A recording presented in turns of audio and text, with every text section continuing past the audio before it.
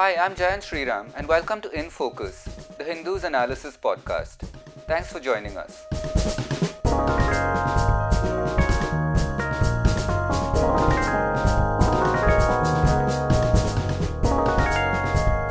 As promised last time around, today's episode is also about strategic affairs.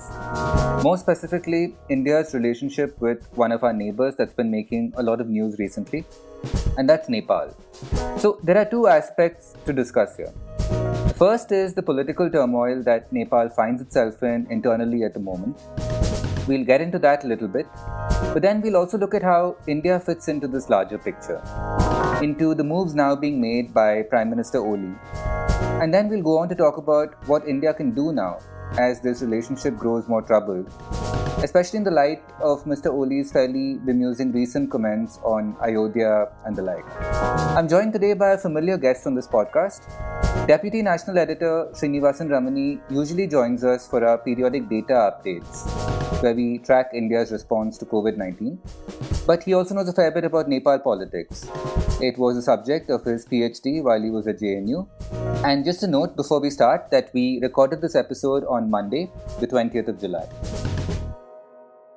Srini, thank you so much for joining us today, and it's nice to talk about something that's not COVID-19 related for a change. Yeah, thanks for having me, Jen. Yeah. Right, so the past few weeks have seen a fairly turbulent situation with Nepal's politics, and that's been overshadowed in recent days and weeks, I think, by Prime Minister Oli's statements on Ayodhya. But let's kind of circle back to that political situation in Nepal first and talk about the underlying reasons for it, and also about how India fits into that picture.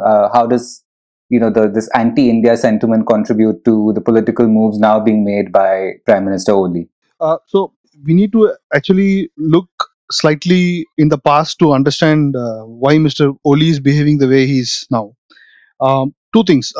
There are both internal reasons and external reasons for his sudden anti-India rhetoric. Now, let us focus on the external reasons first. Last year, the Indian government built a road to what is this disputed Kalapani area. And that raised the hackles of the Nepal government, who immediately complained about this new road being built.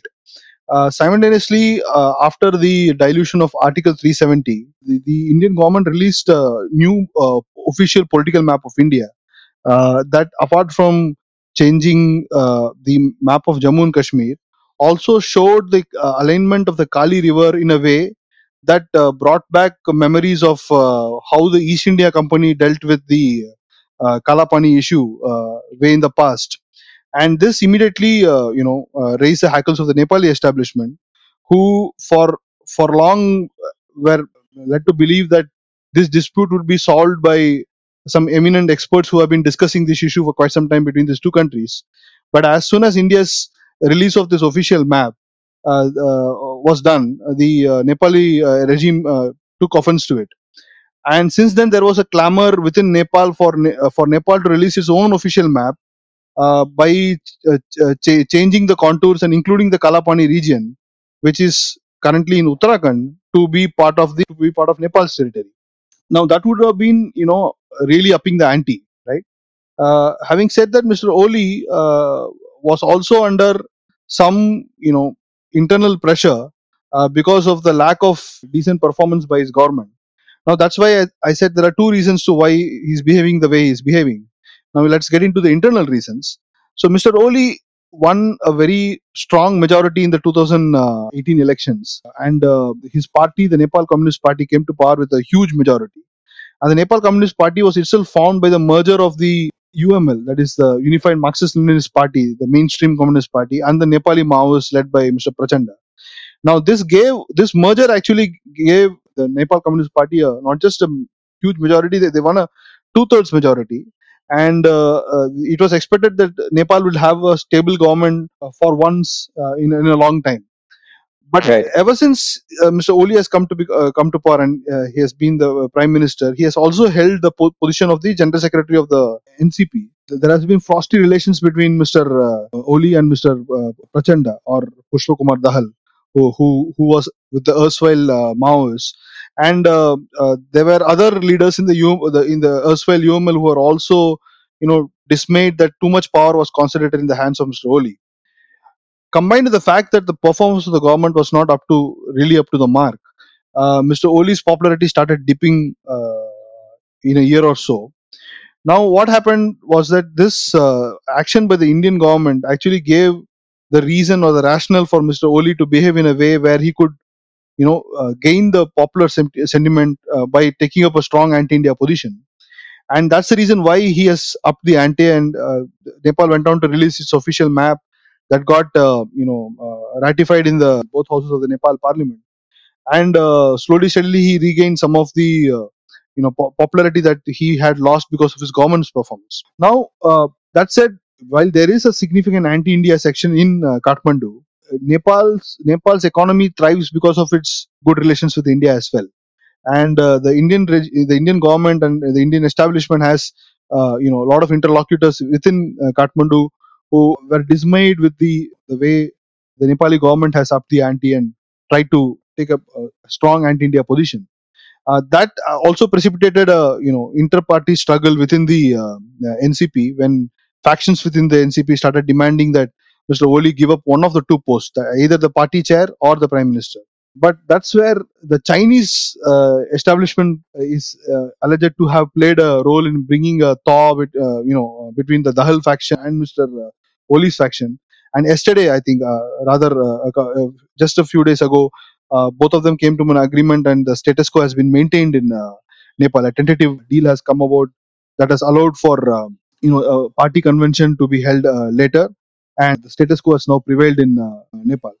So what really has happened is that Mr. Oli has taken recourse to this anti-India, or what is called this extreme Nepali nationalist position, to strengthen his own hold, which had faltered in the last couple of years or so. And also some of the actions by the Indian establishment in the last year or so has given him the excuse to do that. Right. And you did kind of mention that earlier that there is an anti-India, well, faction constituency, if you like, in Yes, Kathmandu, yes, and it kind of stems from the fact, I'm guessing, that they see India as being, acting as this kind of superior power, big brother kind of thing. It's been kind of evident. It flashes up at various points. I think yes, even during the earthquake that happened in Nepal in yes, 2015, I yes. remember there was this Yeah, backlash. yeah, yeah, yeah. So what's the kind of history of that? Has it gotten worse in recent years? Is it more long-standing? It is a long-standing issue in the sense that if you look at Nepal, look at the history of Nepal. Nepal was an independent country. Of course, it had various regimes ruling it. It was initially the Prithvi dynasty which ruled it before the Rana regime took over in the mid 1850s and ruled that country for literally 1 century. Now, all these regimes had some or the other thing to do with the British regime that was in power in India. But once India became independent, there was a fillip to the democratic movement within Nepal as well. Right now, when this fillip to the democratic movement happened, there was a schism in Nepali politics, or what we call the elite politics in Nepal. One section of the elite polity that was represented in the monarchy, which also represented in the Communist Party, felt that their strength derived from the fact that they were opposed to Indian hegemony in Nepal. The other section of the polity felt that Indian support to democratic forces like the Nepali Congress would, in essence, benefit the Nepali people. And this discord persisted in the 50s and 60s and 70s, right? Now, India played a major role in the first Jan Andolan, or the upsurge in the late 1980s, that led to the collapse of absolute monarchy and the change of Nepal from absolute monarchy into constitutional monarchy. At that point of time, the mainstream democratic polity, be it the UML, the communists, the Nepali Congress, they were aligned with Indian interests, right? And the Indian imposition of a blockade actually helped in the change in equations in Nepal, such that the monarchy had to give up absolute power. The same thing happened in the mid 2000s also, when Gyanendra took up absolute power.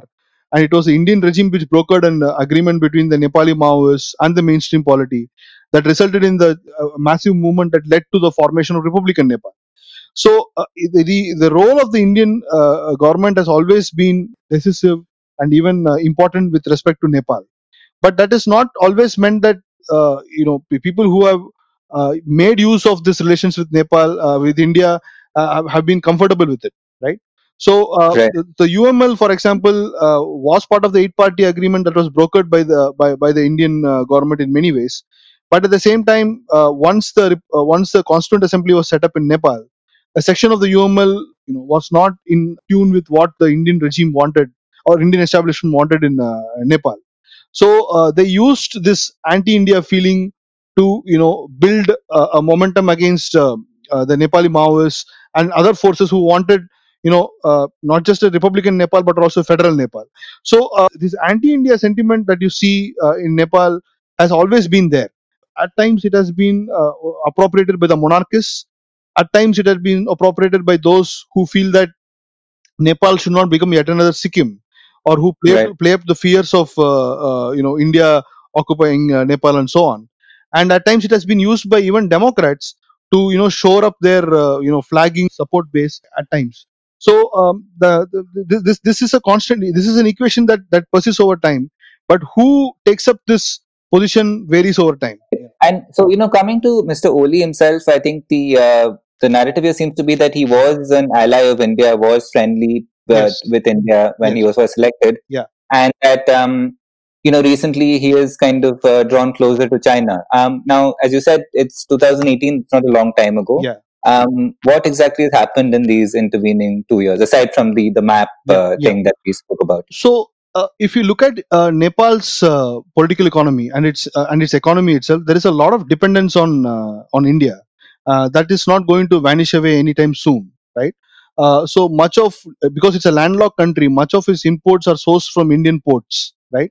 Hmm. Now, Nepal over the last few decades have always wanted to come off this deep dependence over the Indian economy, and they have tried to diversify their sources of imports, sources of goods, and so on from beyond just India. And the Oli government actually signed a treaty with the Chinese government some time back, which allowed for sourcing of goods from Chinese ports as well. But despite that, because of the peculiar geography, China is to the north and India is to the south, but India is to the south where the plains are, while China is Right. north where you have the Tibetan plateau and the mountains, and that doesn't lend for transfer of goods as easy as it is over the India-Nepal border. So India and Nepal have a unique relationship also that was cemented by the Indo-Nepal Friendship Treaty in 1950, which allows for Nepalis to come and work in India and Indians to work in Nepal and so on without the need for a visa or a passport as well. Now that has benefited Nepal, but at the same time, in the last decade or so, the deep dependence of Nepali labor to get jobs in India is no longer there.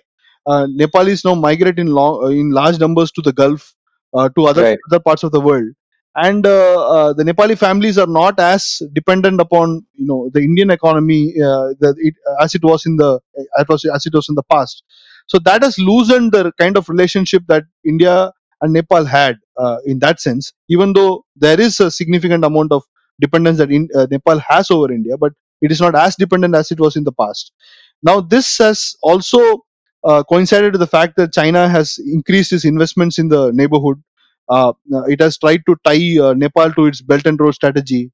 It is also the Chinese embassy is also trying to play a much more intricate role in Kathmandu beyond just the nominal role that it used to play previously. All that China was concerned about in Nepal was that Nepal was not used as some kind of a zone for protection of Tibetan rebels or Tibetan dissidents and so on. But now they are playing a much more involved role. The embassy is trying to mediate between various political actors and so on. This is something that the Indian establishment used to do, but now even the Chinese are involved in it. The Chinese regime is also much more powerful in terms of in economic terms, right? And Yeah. that is the reason why you notice that there is greater Philip that has motivated this anti-India faction in Nepal recently than in the past. Mm. I would say that some miscalculated moves that the Indian government played, which included the fallout of the Article 370 issue in Kashmir, Right. has led to this situation. And the fact that the Indian government did not try to resolve this irritants that had cropped up after the release of the maps through talks with the Nepali regime, that has led to the Nepali regime behaving in this fashion. So there is an element of arrogance, but it is not entirely the Indian government's fault alone. Both these external and internal factors have led to the situation. Right. And of course, the more recent event in the news, of course, is Mr. Oli's claims about Ayodhya. Yes. Yes. Always, Yeah. I mean, a short way to Yes. raise political emotions. Yes. And again, about this claim about Ayodhya, Yeah. the location of Ayodhya, is that also something that has a historical precedent in Nepal, or has it been a kind of a fringe issue? I have never encountered this issue to the best of my knowledge. Perhaps it, Right. and must have not noticed it, but to my knowledge, I have never noticed any Nepali Right. leader, making this claim in the past. Uh, there is this great historian A.K. Ramanujam who has written about the 300 Ramayanas, right? So Yeah. there have been multiple versions of the Ramayanas, and there could be probably a Nepali current as well. We don't know, but Yeah. the raising of this issue by the Prime Minister of Nepal actually suggests that this is not innocent. This is not a historical or cultural issue, but a deeply political issue that Mr. Oli is trying to raise in order to up the ante even further. And this might seem odd to some people when you understand that Mr. Oli is the chair and also the leader of the ruling Nepali Communist Party. So you don't Right. expect the Communist Party to raise such cultural issues. In India, for Yeah. example, the Ram Janmabhoomi issue was always something that was championed by the BJP, which by Yeah. no which no one would mistake for a leftist or a progressive party. But in the case of the for Nepal, case of Nepal, for the Nepal Communist Party to raise this issue is not surprising as well, because the Nepali Communist Party or the UML in the past has been a party of the status quo as well. In the 50s and 60s, there was a current among the Nepali communists which actually supported monarchy. In the 2000s, when Mr. Gyanendra imposed absolute monarchy, there was a section among the UML which wanted to deal with the monarchy with the monarchy rather than with other mainstream parties. So there has been a regressive element within the Nepali Communist Party that has persisted over time, and that regressive element is playing itself out through Mr. Oli now, right? And this doesn't bode necessarily well for Nepal, because Nepal, for all its problems, actually came up with a very progressive constitution that was focused on federalism, secularism, and trying to shore up the economic fortunes of the country through political institutions such as federal institutions, representative institutions, and so on. Right. The cultural issues were subsumed after the collapse of the monarchy. It was a monarchy which always tried to use cultural issues to assert its dominance over the Nepali people, and the mainstream political parties were all focused on more temporal issues such as the economy, land distribution, dependence over other countries, and so on. But now, Right. when you notice the Nepali Communist Party raising up such issues, it is just a revival of what the panchayat regime or the monarchist regime used to do in the 1950s and 60s, and that doesn't bode too well for Nepal, because Nepal, as we know, is an underdeveloped country. It requires a significant amount of aid. Even now, it requires significant amount of development projects to help itself to get over its economic mess, and so on.